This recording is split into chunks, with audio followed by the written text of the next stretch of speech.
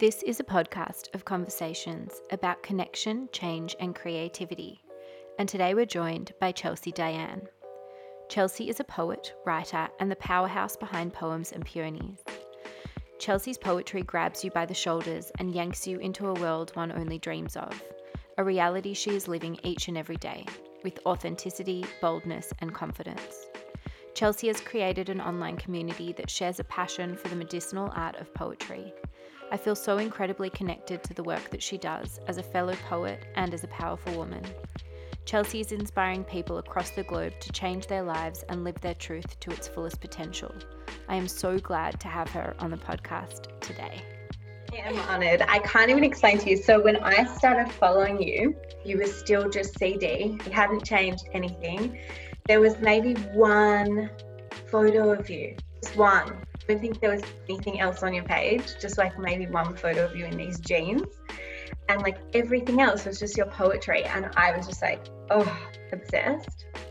So obsessed. Every time I read you, I'm just like in awe of your gift and your ability to just really jump off the page and speak to people. And then like just following this like unfolding of who you are and getting to know different aspects of you and watching you travel to Italy and I had just been to Italy like a couple months before, so I was just like so inspired and felt like connected souls. And then just watching people reach out to you has just been incredible. Oh, thank you so much. I feel so honored that other women like you, how we find each other in this world, and we say the God in me sees the God in you and recognizes this oneness in our story and our journey. And I know that that's the most beautiful part of my entire journey, is finding other women that say, me too, me too, me too. and so universal. It is so universal. Every time I read you, I'm like, oh, this one, oh, this is it. And then you post another thing and I'm like, how does she do it? How do you just like manifest? And then when I did your poetry workshop, I was like, I totally get it. I get that it comes from a subconscious place. I get that it comes from that flow state. And so yes, when you get to that depth and that truth behind the truth, that raw vulnerability, that's the place that we all share. And so it's like, I needed this. You're speaking right to me. And like, people saying, and I'm like, no, we all do. This is the oneness of poetry. And this is the essence and the beauty behind it, and the catharsis in digging deep enough to connect to universal oneness. The only difference between poetry that we don't feel and poetry that we feel is just that you're not digging deep enough. They didn't dig deep enough to get to that place where it's a shared truth. And specifically women, because I am a woman, and so I connect to, I think, divine feminine. But there's several men too that follow me, and that they don't know how to put words to it, but they're like, something is awakening in me. And that's because all of us have divine feminine within us. And it's that shared space that I'm so passionate about reaching and connecting to at that level.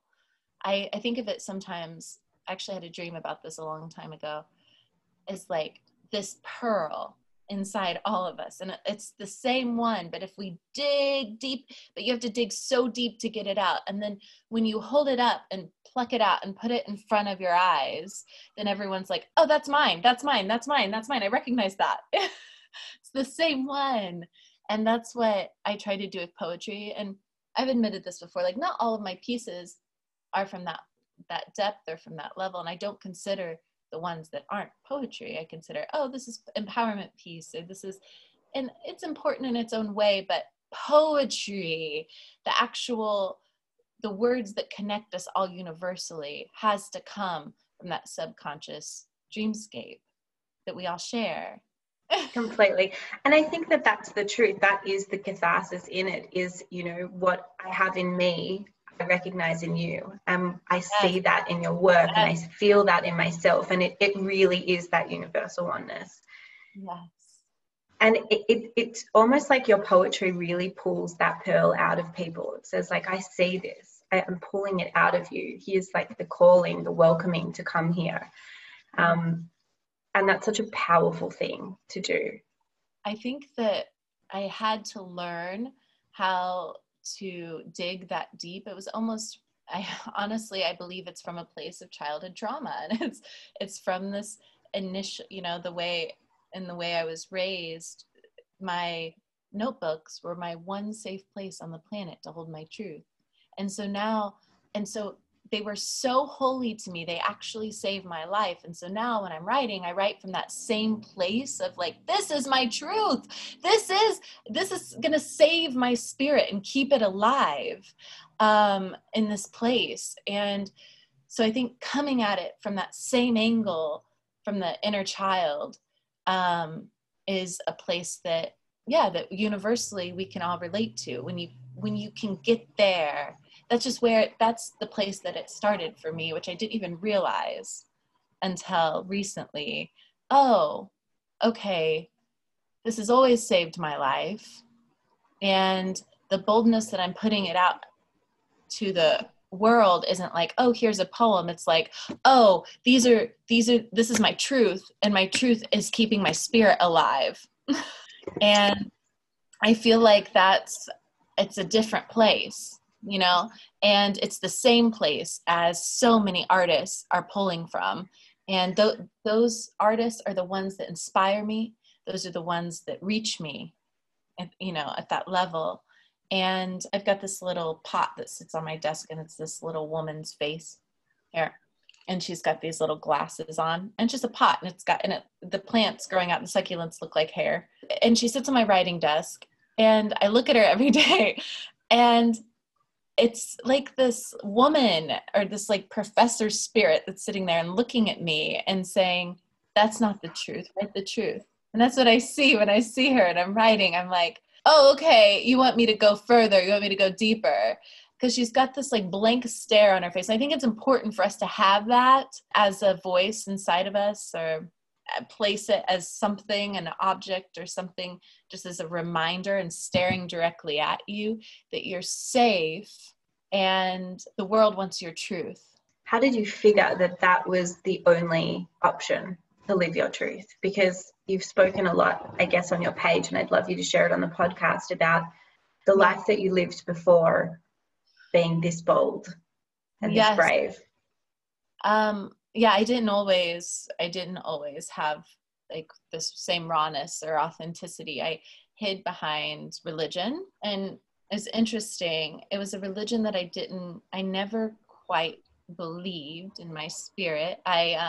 So I was raised, my father was a rocker, and my mother, and they were divorced, and my mother she went for his opposite, right? From this rock star lifestyle, or rocker. They weren't really stars at all. They were like in a van with curtains and traveling around. And that's what I was born into, with band equipment and dive bars and, playing on the weekends. And so when they divorced, my mother went for the opposite, and she found Jesus, and she dimmed in a way that was safe for her.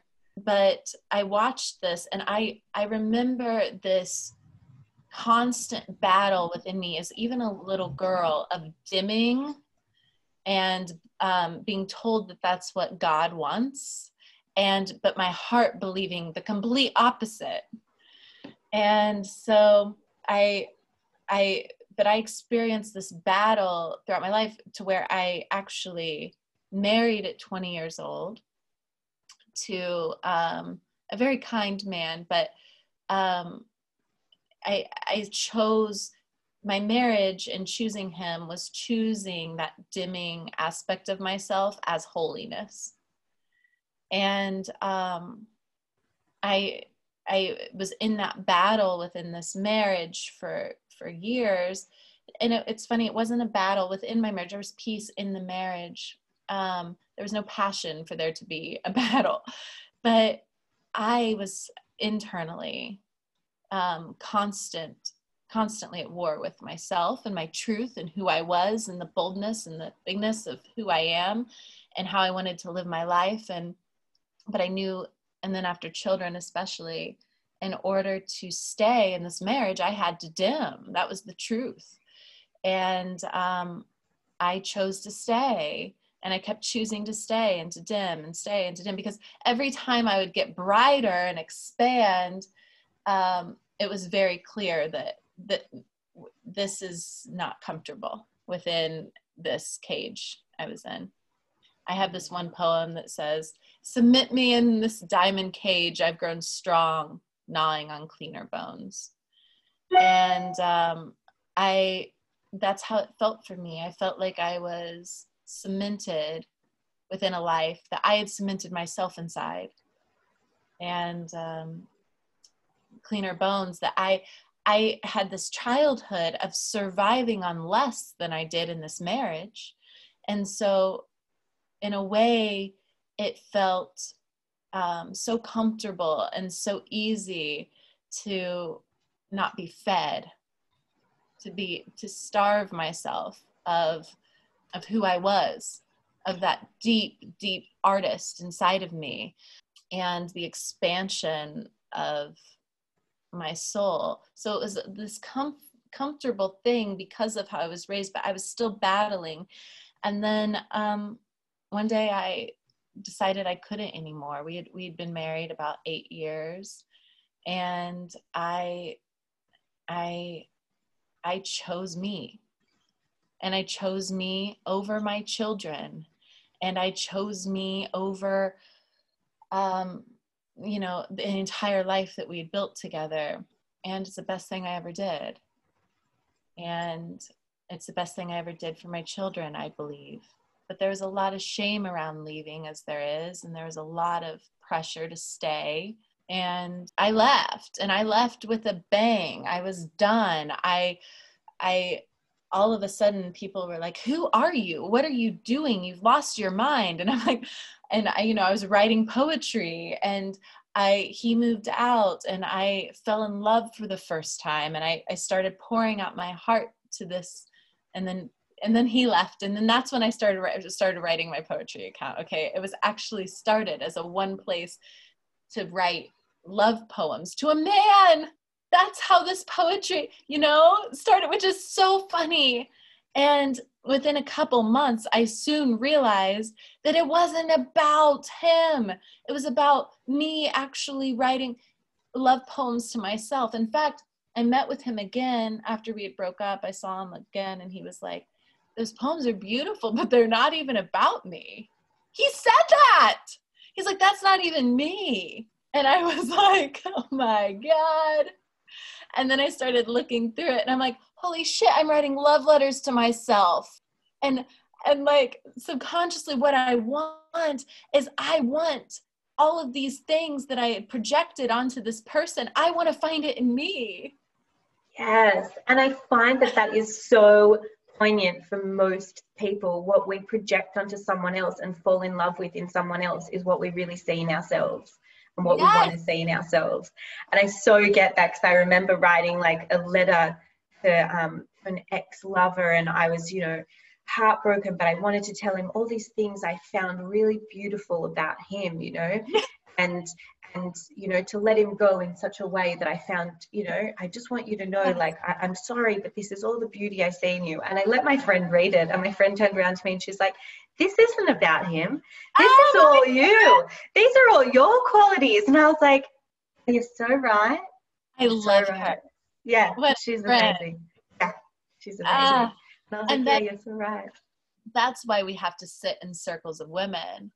That is why it's crucial for us to see ourselves through other women. Women have saved me, my friendships and my relationships in these past. So I've been divorced and separated from my ex-husband for 3 years now. And it's been this journey of dating and finding, and I'm just so aware at this point of what I'm doing. I'm so self-aware that like in dates, I'm like, okay, so you're just sitting, like even last night, I met this guy and we were talking, and I found myself so hyper aware while sitting in front of him that I was just proving to myself that no matter what he said or how he judged me, that I would stand in my truth and that I would vocalize it. And so every time, and you know, like he wasn't meaning to judge me. He was coming from his own perspective and questions, and he was just laying on these questions. And I, instead of like trying to, because I'm an expert manipulator. That's also from childhood trauma, where I can turn it back onto someone else. Manipulation in the sense of during conversation to protect myself and not be vulnerable. I'm usually the one asking the questions, right? And so, but now that I'm aware of this, I'm like, oh no, just come at me with these questions because it's more practice for me to tell you my truth. And so he kept coming at me with all of this, and it was just like, I don't know, like moral questions. And I'm like, no, this is why. And he was like, well, why? Why do you feel? And I'm like, well, this is why. And so dating is such great practice for us to like know ourselves, date ourselves, understand who we are and what we want. And it's such a beautiful thing if we can realize that while we're sitting there, that I'm just showing the world who I am. And especially for me, I had a blocked throat chakra for years because of the abuse and the way, and spiritual abuse, but also physical abuse and the way I was raised with my stepfather. And I was hit for speaking my truth in any way. And so a safe place was only in my pen. And I hid all my journals in the lining of my mattress. And I have those same journals. And I look back now and I'm like, I see what you were doing, you little girl. I'm like, you're fucking amazing. The fact that you were like, this is my truth. This is what he did to me. This is what's happening. And the world's going to know it and I'm going to know it. And I'm not going to accept that as love. This is not love. And I even as like a 7-year-old little girl writing, this is not okay. And like just in my, and that's the only place I could say it, but I'd be like, and I would say some of it was so dark too. Like, I hate this man. It's not okay what he does to me. Like, he should never have done that. And every single day I wrote that. And now, yeah, I come at my writing from the same place. I've realized it's like, this is what happened to me. This is what is happening. And this is how I'm going to use it and transform it into power to propel myself forward in my life. And this is the story I'm going to believe, right? This is the story I'm going to believe is truth. And the story that I'm going to believe as truth is the story where I win. The story where love wins, where I am love and I win. I win in this story. Like, even in the stories of abuse, even in the stories of, seemingly weak, vulnerability wins. I think that's what makes your work so, so powerful, is because you're writing from that place. And I've often seen you post things of what women write to you. You know, I left my marriage because of this. I left an abusive relationship because I read this and I read your art, I read your work, and I believed that my story could change. And I think it brings me to tears every time I see that, because firstly, as a therapist, we look at art as therapy. I really believe that, and I write poetry myself, and I feel that, poetry saved my life. It was the voice that I wrote when what I needed to hear most when I was going through a tough time, and it is childhood trauma. And I have also like journals and journals and journals piled up of, the things that I needed to hear in those moments, and you're now writing them for other women. It's just incredible, the power of that. I think, every time I'm realizing this, like, as healers, you're a healer, and what you're doing therapy for other women is you're healing women with your truth. And as a healer, every time there's pain, we see it as, oh, this is an initiation for my path as a healer. So, I mean, even in the little things, I'm like, oh, wow, this man is going to write love letters to me, long love letter. This has happened, obviously. Long love letters to me for weeks where I fall in love with this man. And then he's going to send an abrupt text one day that says, I never have an intention of meeting you. And to be at the point where I can see all of this happening, and I can see my fantasy as a writer and what I've built this up into be before it even was anything. And I can see, my patterns of doing that, because fantasy is what saved me out of so much of my life, right? And I can see doing that. And then also I can sit there now with love and compassion and realize his story and his fear is only limiting to him. And that the love that I poured out was just another way to expand me on my journey. And I don't regret a single sentence of it. And even now, okay, what I'm showing, even at that point, when the man has reached his capacity for love, by still showing up in love and compassion, is just me showing up for myself in that way. And I'm like, oh my God, okay, Charles, even at this point, you still have love and compassion for yourself to give out, to pour out, which is, whoa, okay, And so like, I'm realizing these truths about myself, and how, it's not people's in their story. It's not a reflection of you, and it's such a beautiful thing to come to. It's such a beautiful thing to come to. It's hard as hell.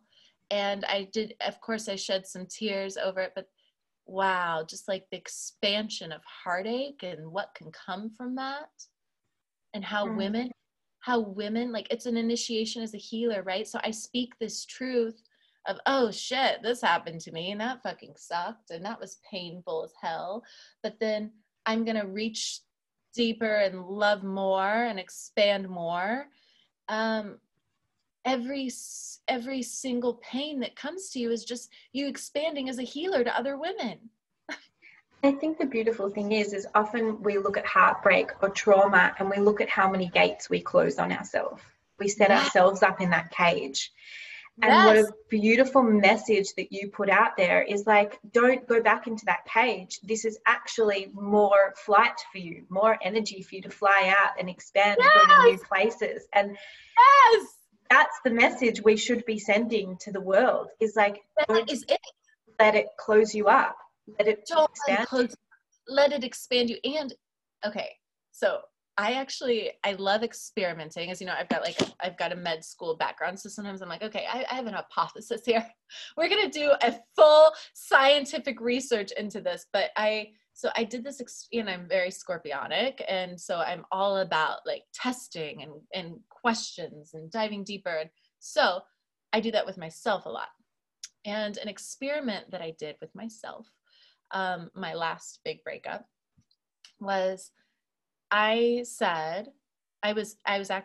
got on a plane early because it was a long distance, which I didn't realize going into it, but long story. Okay, so I get on a plane and early, and I know it's just not right, and he's not my person, and I'm headed home, and I'm a mess.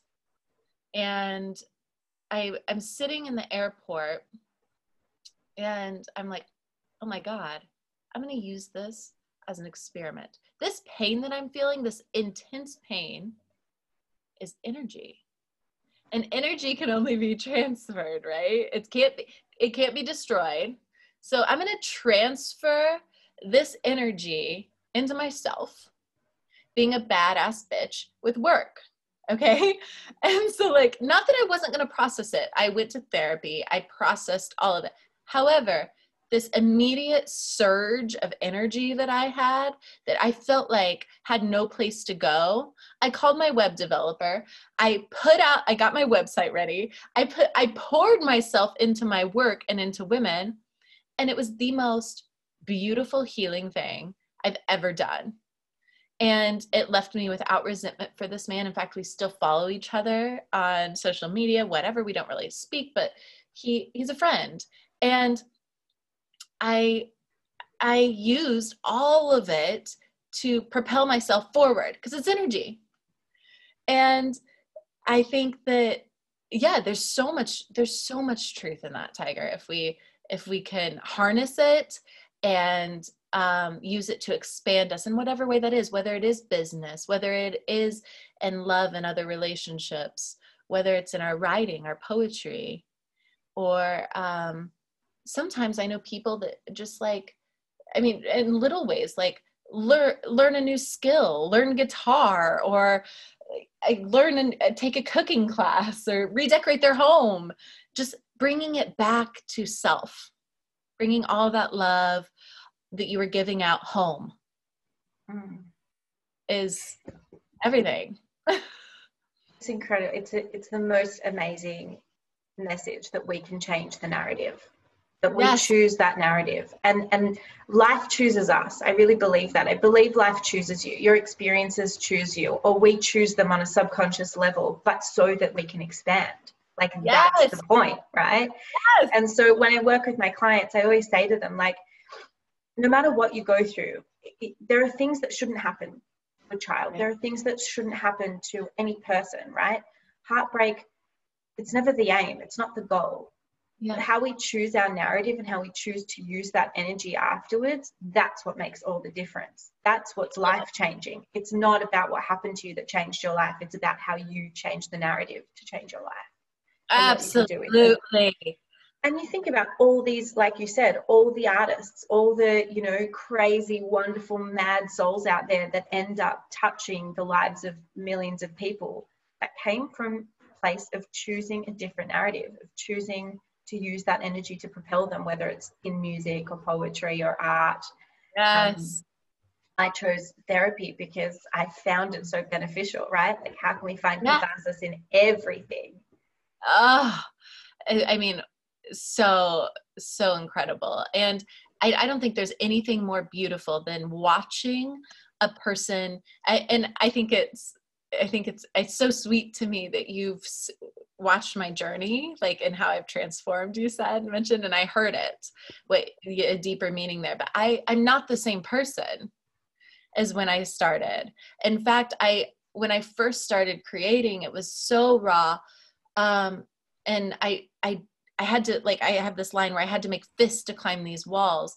It came from, a lot of my work came from such a wounded place, and still, right? It's still energy. It's still fierceness. And it still helped me and helped other women to climb their walls. So sometimes when women have fists, they're just climbing. That's what those fists are. And that's okay. And I'm never worried about a woman that's being fierce as hell, especially, I had 3 little bear cubs, I have 3 little children, and I was trying to climb us all to light and transforming my life and getting there. And I was fierce as fuck. And I don't regret a single second of that energy that propelled me to the top of the mountain.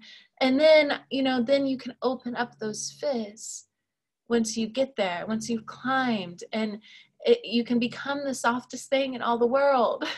And I knew that was waiting for me. I knew it was waiting for me, but I had to break so much generational trauma.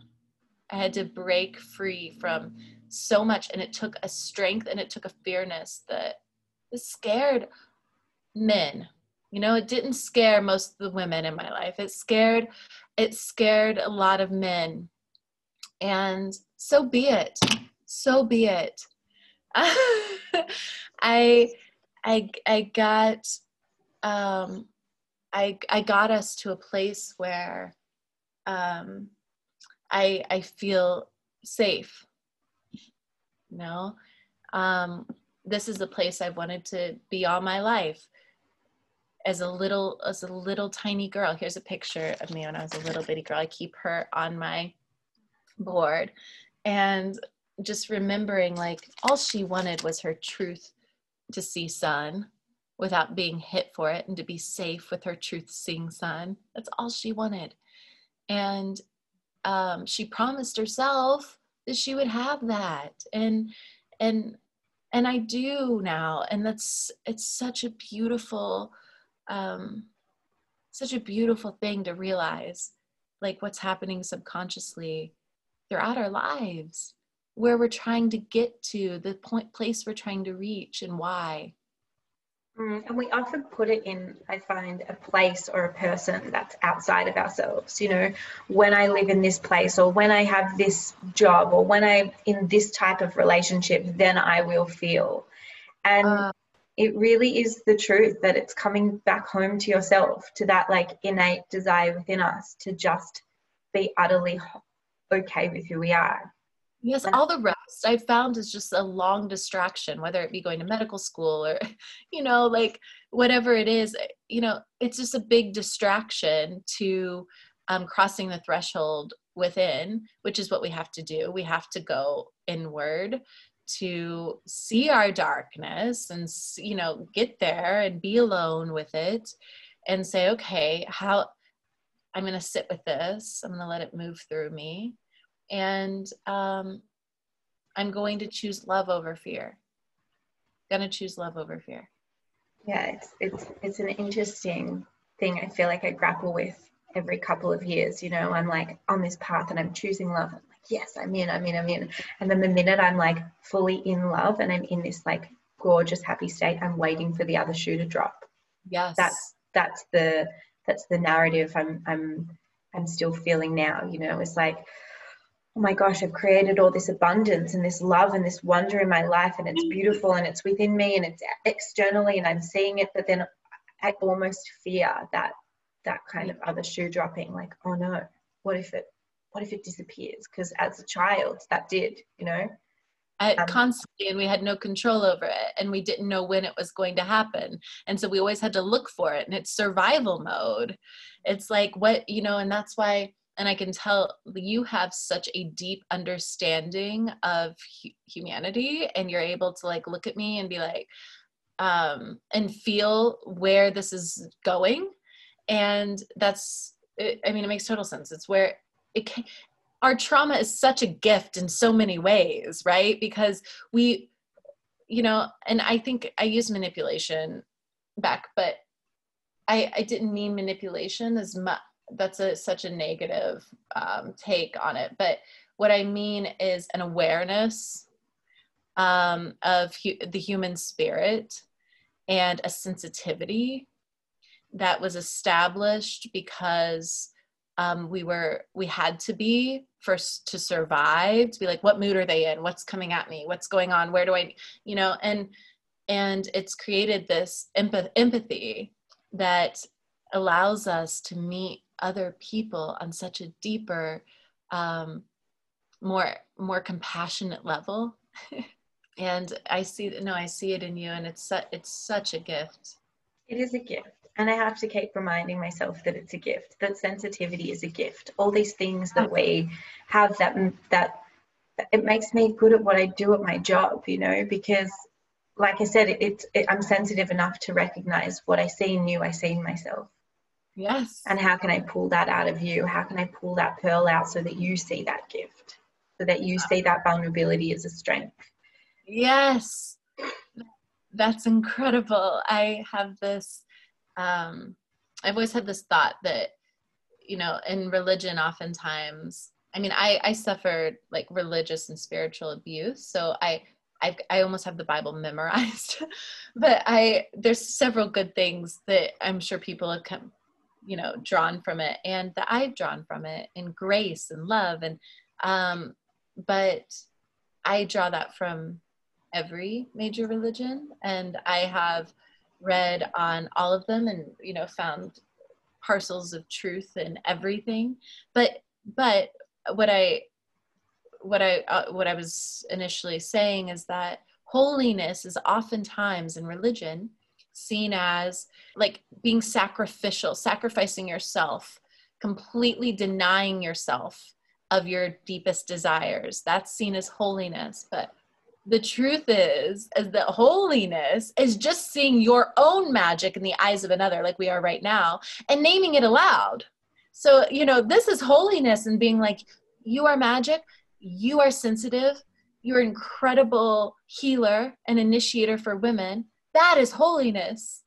It is. And recognizing that this concept of God is the same thing that we do projection in relationships, right? We project these ethereal, wonderful, incredible qualities onto a God that's outside of ourselves, when really it's just a reflection of, it's a reflection of all the godly qualities we have in ourselves. And how beautiful it would be to recognize that all the time, for everyone to recognize, wow, I have all these qualities. I'm good and I'm kind and I'm compassionate and I've got all these wonderful things, but I'm also all powerful. Yes. And also, I talk about, self-love, but self-love is also boundaries and loving. Self-love or love. You cannot love the world until you give that love back to yourself. And how do you give that love back to yourself if you don't have, is setting boundaries, like loving yourself enough. I truly believe that people treat you how we allow them to, right? And so shutting that door when, oh, that's not how I even like to say this out loud. I like to say, oh, that's not how we treat her. That's not how we treat her. Mm-mm.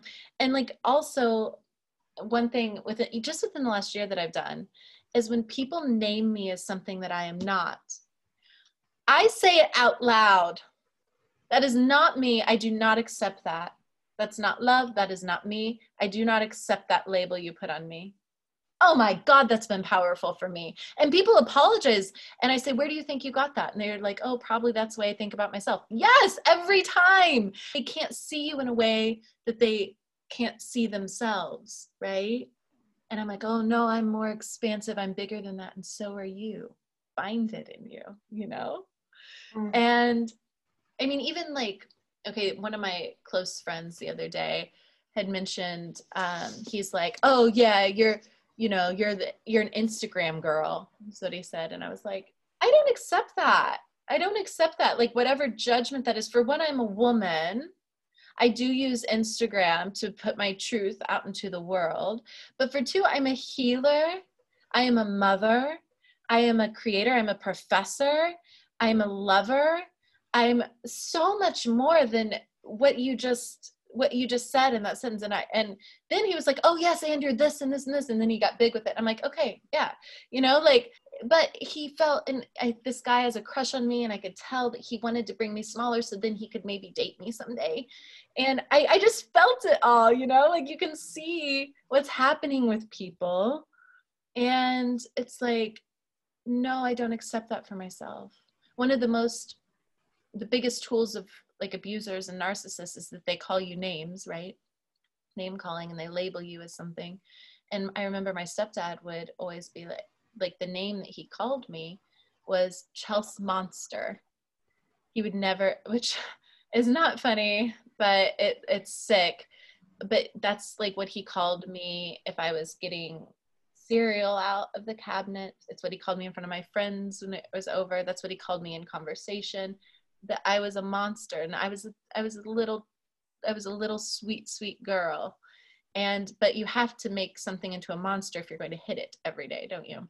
And so I'm just very careful and so I would write who I was into these notebooks, but now I'm just very careful about what people are allowed to call me in my life, how they talk about me. I think it's really important for women to stop that at the beginning and say, no, it's not okay. That's not me. I think it's also so important. As you were talking, I was getting shivers because I was thinking, we talk to ourselves in this way.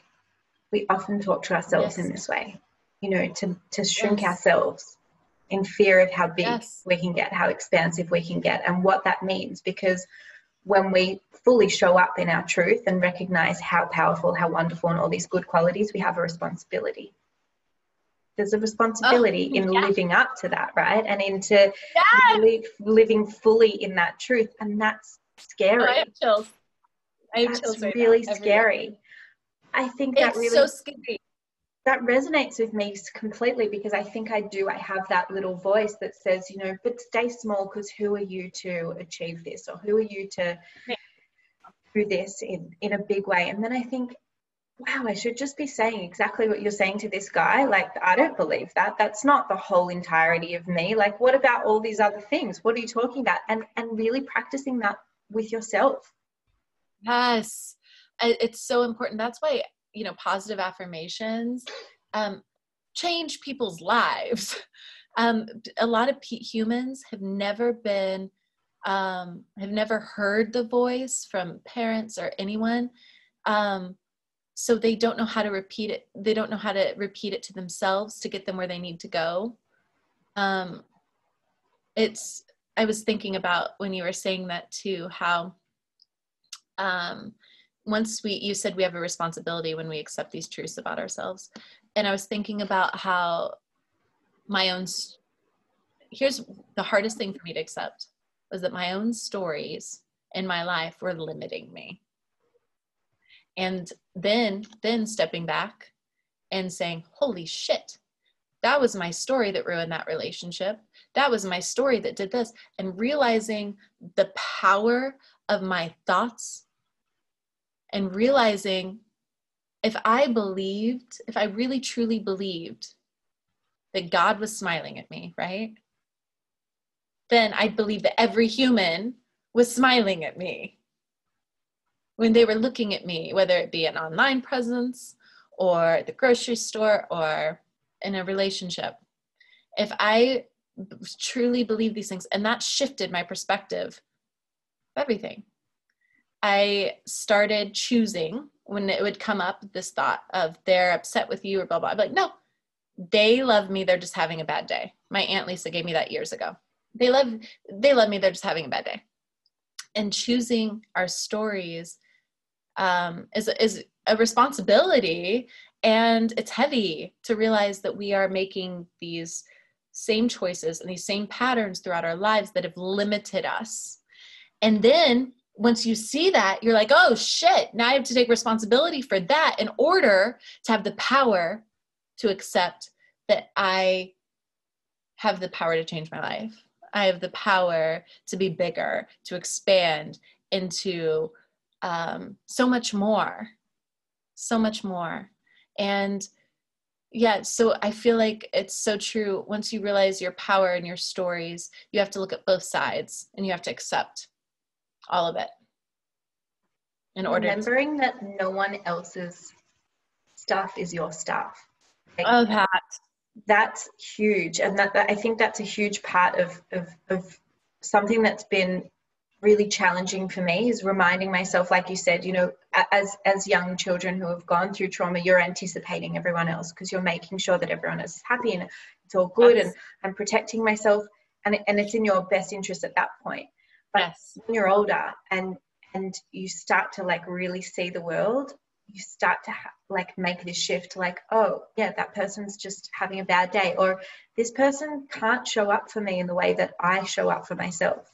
Yes. So that's on them. Like, and you posted something yesterday, you know, that it's not your responsibility to love smaller. No. You're not going to love smaller. This is who I am. I'm expansive. I love big. This is me. And I'm sorry for you that you can't love that big. Yes. That's on you. That's on you. And you will, you know, and it's funny because, and I have compassion too, because I think of times in my life when I couldn't love this big. And I'm like, okay, like, you're on your own growth journey, and who knows if you'll get there in this lifetime, but you know, or you might get there tomorrow, who knows? But it's like just releasing, because the truth is, once you realize that you can attract love into your life anytime you want by just being that love, then you realize, okay, they're going to go, but it's not so much hitting on that childhood abandonment wound, because you're like, oh, just more will come. It always does. When you are that love, it will be attracted to you. When you're not searching for it outside yourself, when you're just open to it arriving. If it wants to manifest outside yourself, wonderful, but it has to be there within first. Like, it just, Absolutely. you'll enjoy it more. I was speaking to a friend yesterday and I was saying, when you show up on dates, like, I think fantasy is such an important part of it. Like, I think, really fantasizing before, it's like masturbation, right? Like, you fantasize because you're going to like enjoy it more, right? Yes. And so I said, like, fantasize before you get on the date. The person sitting opposite you is interchangeable with any other person, because what you're really fantasizing about is how you want to feel. Yes. How do I want to feel on this date that I'm showing up to? Because if it's going to be that feeling, I'm going to notice it straight away. And that person's going to meet me in that energy, and that's going to be great for me. And if it doesn't, whatever, I still feel good because I'm me. Yes. I'm feeling myself. Totally. And and the fact that you get to like just experiment with, I'm going to show up with who I am, no matter how they show up. I'm going to show up in that high vibration of love and passion and expansion. And however, exactly what you said, however they are capable, they'll show you. I think it's really interesting too, that what you said about we really need to notice how we're feeling about ourselves, in these dates, because that is, I mean, it's all about, our entire life is about our relationship to ourselves. So when you're sitting in front of someone else and you're not feeling good, or you feel like they're at a lower vibe and they're trying to pull you down, being able to, say, this isn't a match, I'm going to go, and getting up and going and loving yourself that much is so beautiful.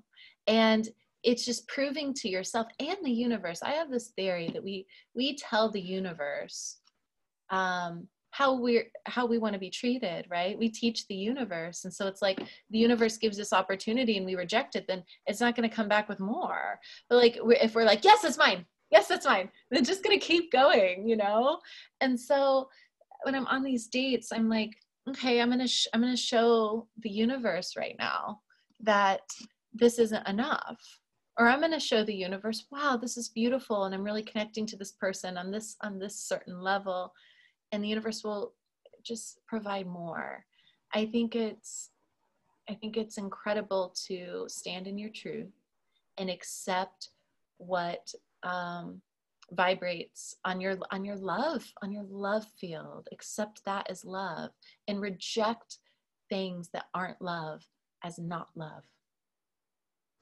So you have a daughter, and you post a little bit about some of the powerful things that she just comes up with. I have twin daughters. Incredible. So that they're mine, and they're incredible. They're little scorpionic, fierce soul sisters. How did you foster that within your children? And I think that one thing that resonates with me is really showing your children, like, if you show up for yourself, that's how you teach your children. And I think, like you said, leaving that marriage, you leave the desire of a young child for, that perfect little family that we, get shown on TV is what's meant to be right, perfect thing, right? You abandon the idea of that to choose yourself, and you give your kids a much greater gift. The one thing, I had so much, when I was deciding on whether to leave or not, and I had so much shame around the thought of it, I went and saw Glennon Doyle actually speak at a thing in Kansas City. This was before she was even big. She was still doing her little like mommy blog. She was still married and everything, but she still had that same spirit about her that was incredible. And she was speaking and she said, Carl Jung says that the worst thing you can show your children is the life of a parent unlived. And so I left. I mean, after I heard that, that was the final thing where I'm like, it resonated so true for me. And I knew it. I mean, that's the life that my parents had kind of shown me. And I had to show them how to choose themselves. And children don't listen to what you say. They watch what you do.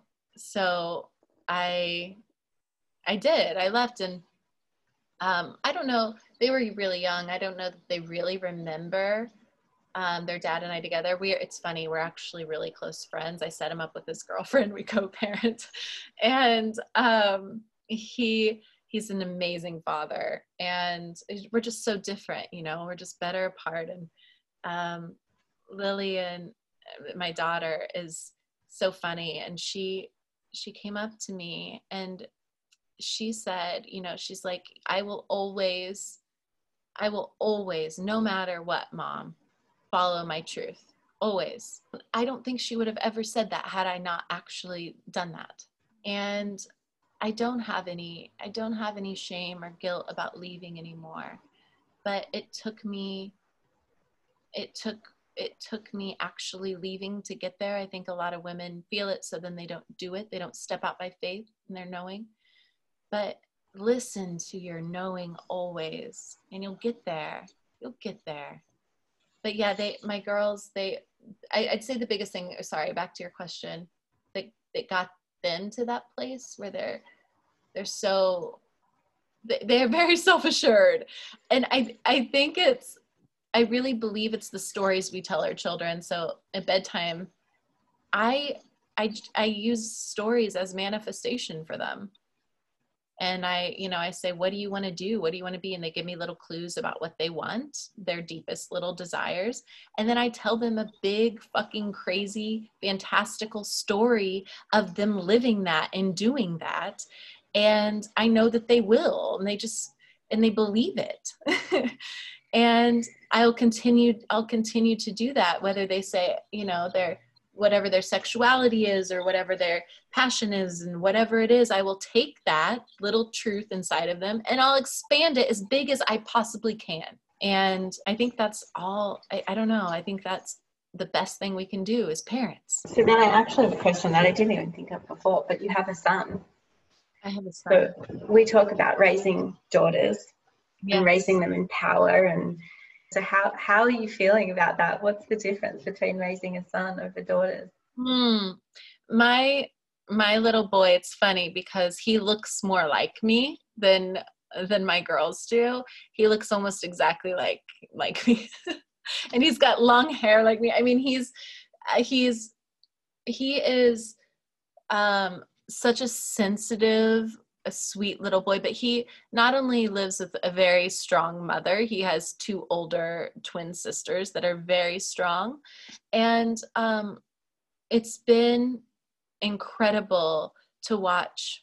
You know, I'm just gonna, right now, I kind of want to talk about the way that his sisters parent him naturally and beautifully, because it's I learned so much from it.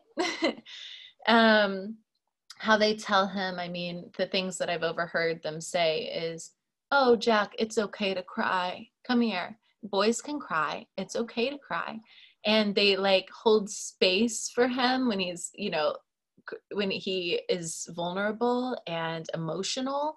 I have a very emotional little boy, which I think is really important. And he's very comfortable being emotional. And, but also how I mean, he was probably 3 and they were 5. And I think this explains it most, that he walked up to Lily and he went to hug her, and he hugged her without asking. And she grabbed his arms and threw him off of her and said, you always ask before you touch me. And so my son has been raised in this world of women where he asks before he touches a woman. He asks first.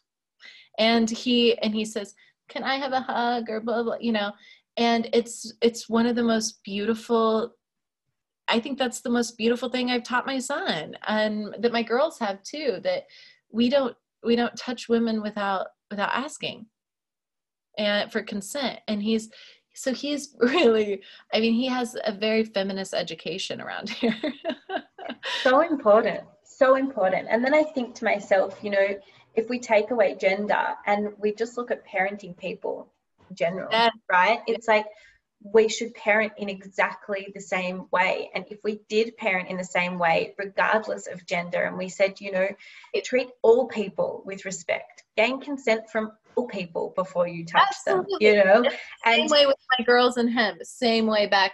Yes. That's it. And like, it's okay for everyone to cry. We should all cry. We should all feel all the feelings, Absolutely. And how different the world would look if we didn't put these imposed kind of boxes or cages on people based on gender, based on race, based on sexuality, based on trauma. Like, nothing should limit you for what you truly believe that you deserve and are ready for, like. Absolutely. And like, just like speaking, so I think with raising boys or girls, it's the same thing. It's the exact same thing. Whereas I listen to his deepest desires of what he wants, and then I just tell him a story that expands that. And so for his birthday, for instance, on his 6th birthday, he wanted a Queen dance party. And so we had a Queen dance party at my house where all these little boys and girls were over dancing to Queen, and he was dressing up in dresses, and they all were dressed up. And I mean, he's just free, he's a free little boy. And it's beautiful for me to watch. I hope that, people listening to this will find that freedom within themselves, to stop limiting themselves, to really live their truth and, tell themselves the big story. You want something, find a story that makes you believe. And there's something that you said in your poetry workshop that I just was like, yes. When we look at different people and we look at them as, that jealousy comes in, like, why aren't I good enough, or how are they achieving? And you said something about expanders. Yes. So I'd love you to elaborate on the expander concept, because I think it's so important.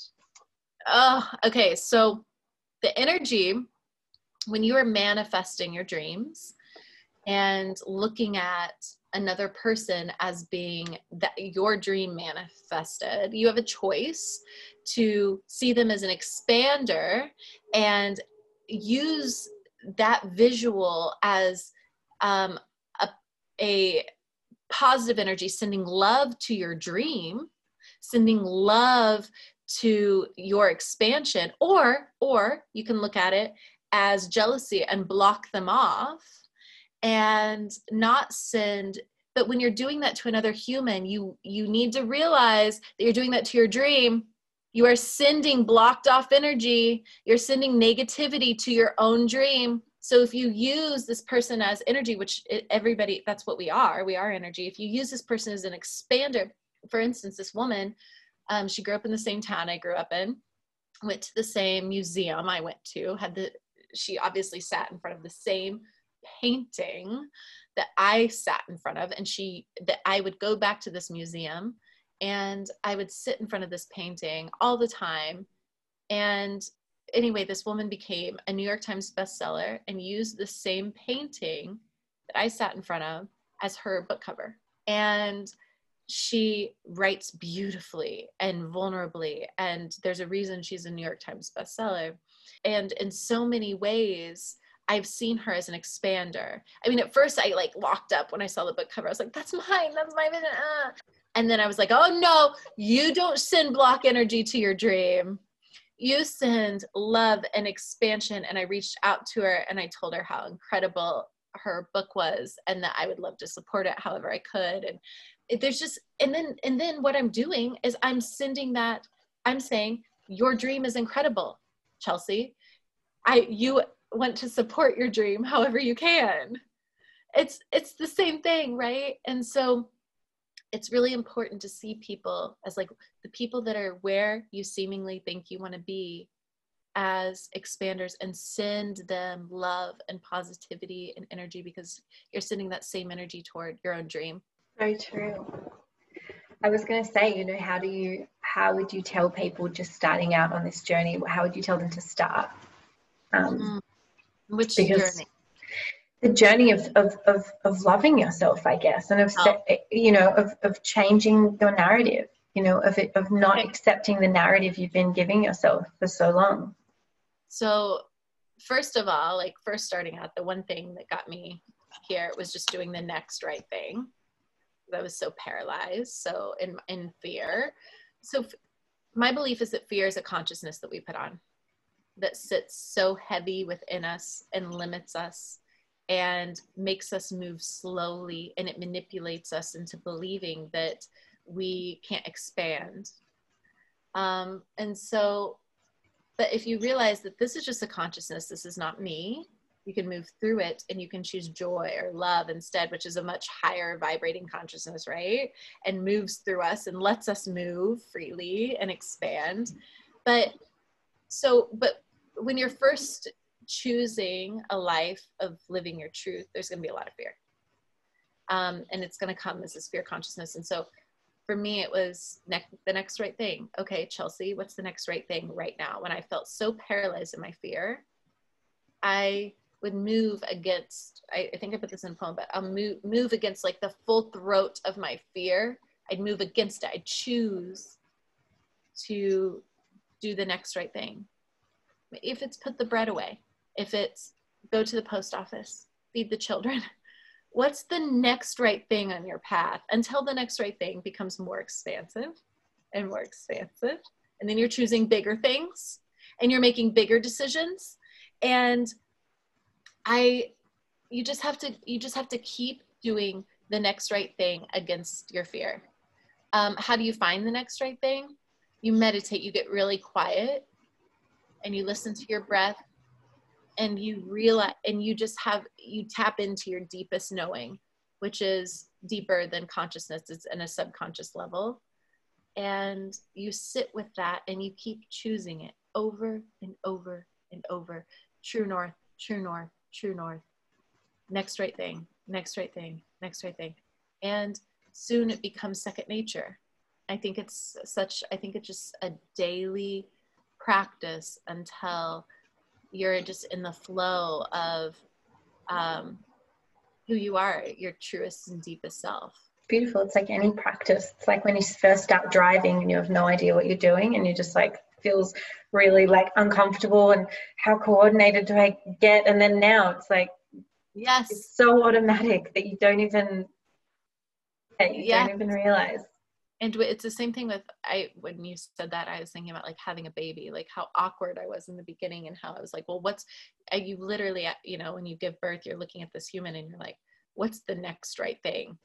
Put it on the boob, change the diaper. And you're just in this, like, what's the next right thing mentality for so long. And then it's just so second nature, but starting anything, you have to move against your fear, and you have to choose the voice that is love and not fear every time.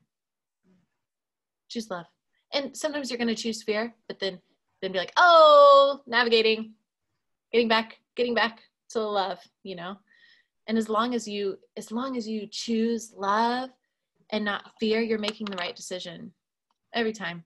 Amazing. I'm just like, sometimes I sit in a podcast and I just think, oh, I can't wait to listen back to this, because I'm gonna start writing things. I'm gonna journal on it. Like, you are my expander. Like, I truly feel it in every way. I think to myself, like, oh, I love it. I love the work that you're putting out there. I love the work that you're doing, and the people that you're touching by doing and living your truth. Like, that's the most beautiful thing about it. I would love if you could read a poem or two. Oh, I would be honored. Let's see. Okay, I'm going to read the God is a Woman one first.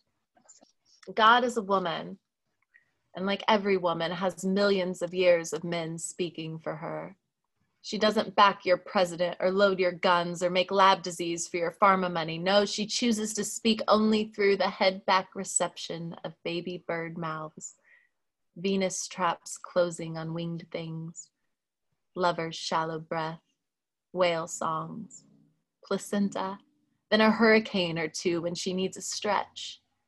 God doesn't back your president or load your guns. She digests your bread, gives urge to kiss. God is in labor, birthing tiny newborn fists at every new corner of sun and folding the dead into her soil.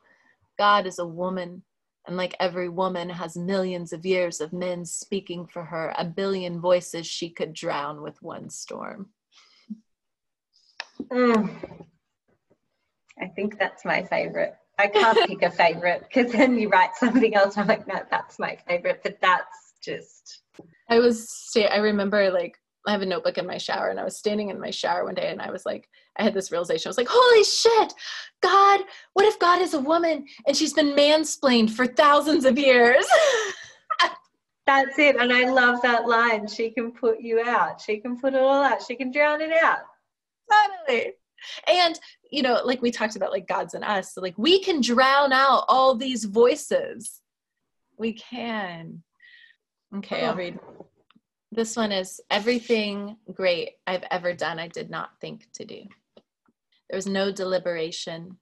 Knowing is not a 5-syllable thing. I didn't consult a professional or ask the church to pray. No, I forced the God in me to reach for what I wanted against the full throat of my fear.